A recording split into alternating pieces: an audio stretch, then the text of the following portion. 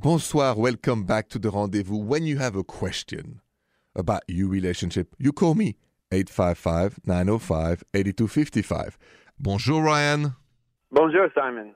What is going on? My problem is me and my girlfriend have been together for about 3 years. When we first got together, I was very open about how I just don't really believe in marriage, and it's not something I ever wanted to do. And for a long time, she was on board with that. But now it's starting to change, and I think she's more in line with wanting to get married, and I just don't. So I don't know what to do. Should I stay in this relationship, or do you think either hers or my mind will change? So, give me the reason why you don't want to marry her. What are the reasons? I just grew up, I didn't grow up in a two-parent household. My mom and dad were never actually married. I've never really seen good examples of marriage, so it's never been something that's been that important to me. So the ceremony or the marriage itself, you say it's not important to you, but would you say that she is not that important to you too also applies? Ceremony is not important to me at all. I didn't go to my high school or my college graduation. I don't. I get that, but what I want to know, because I think there's a little confusion, I think that she also doesn't matter that much to you. Not enough to do all of that and to jump through all of these hoops. Maybe not. Okay.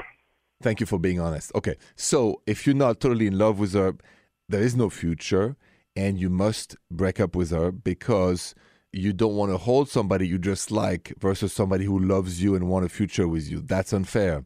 You would want it done to you. You don't want to do it to her.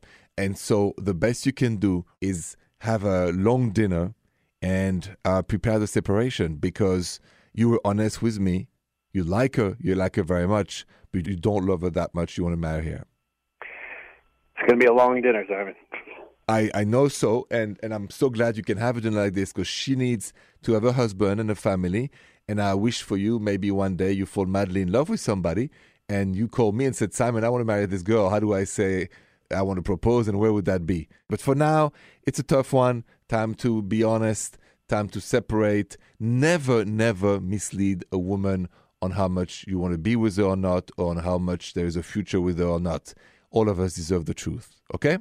Okay, well, thank you very much. I appreciate it. Thank you, Ryan. You know how I know what Ryan is feeling? Because I've been that guy a couple of times in my life. I've been in that situation, not being courageous early enough. And I'll share my true story with you next.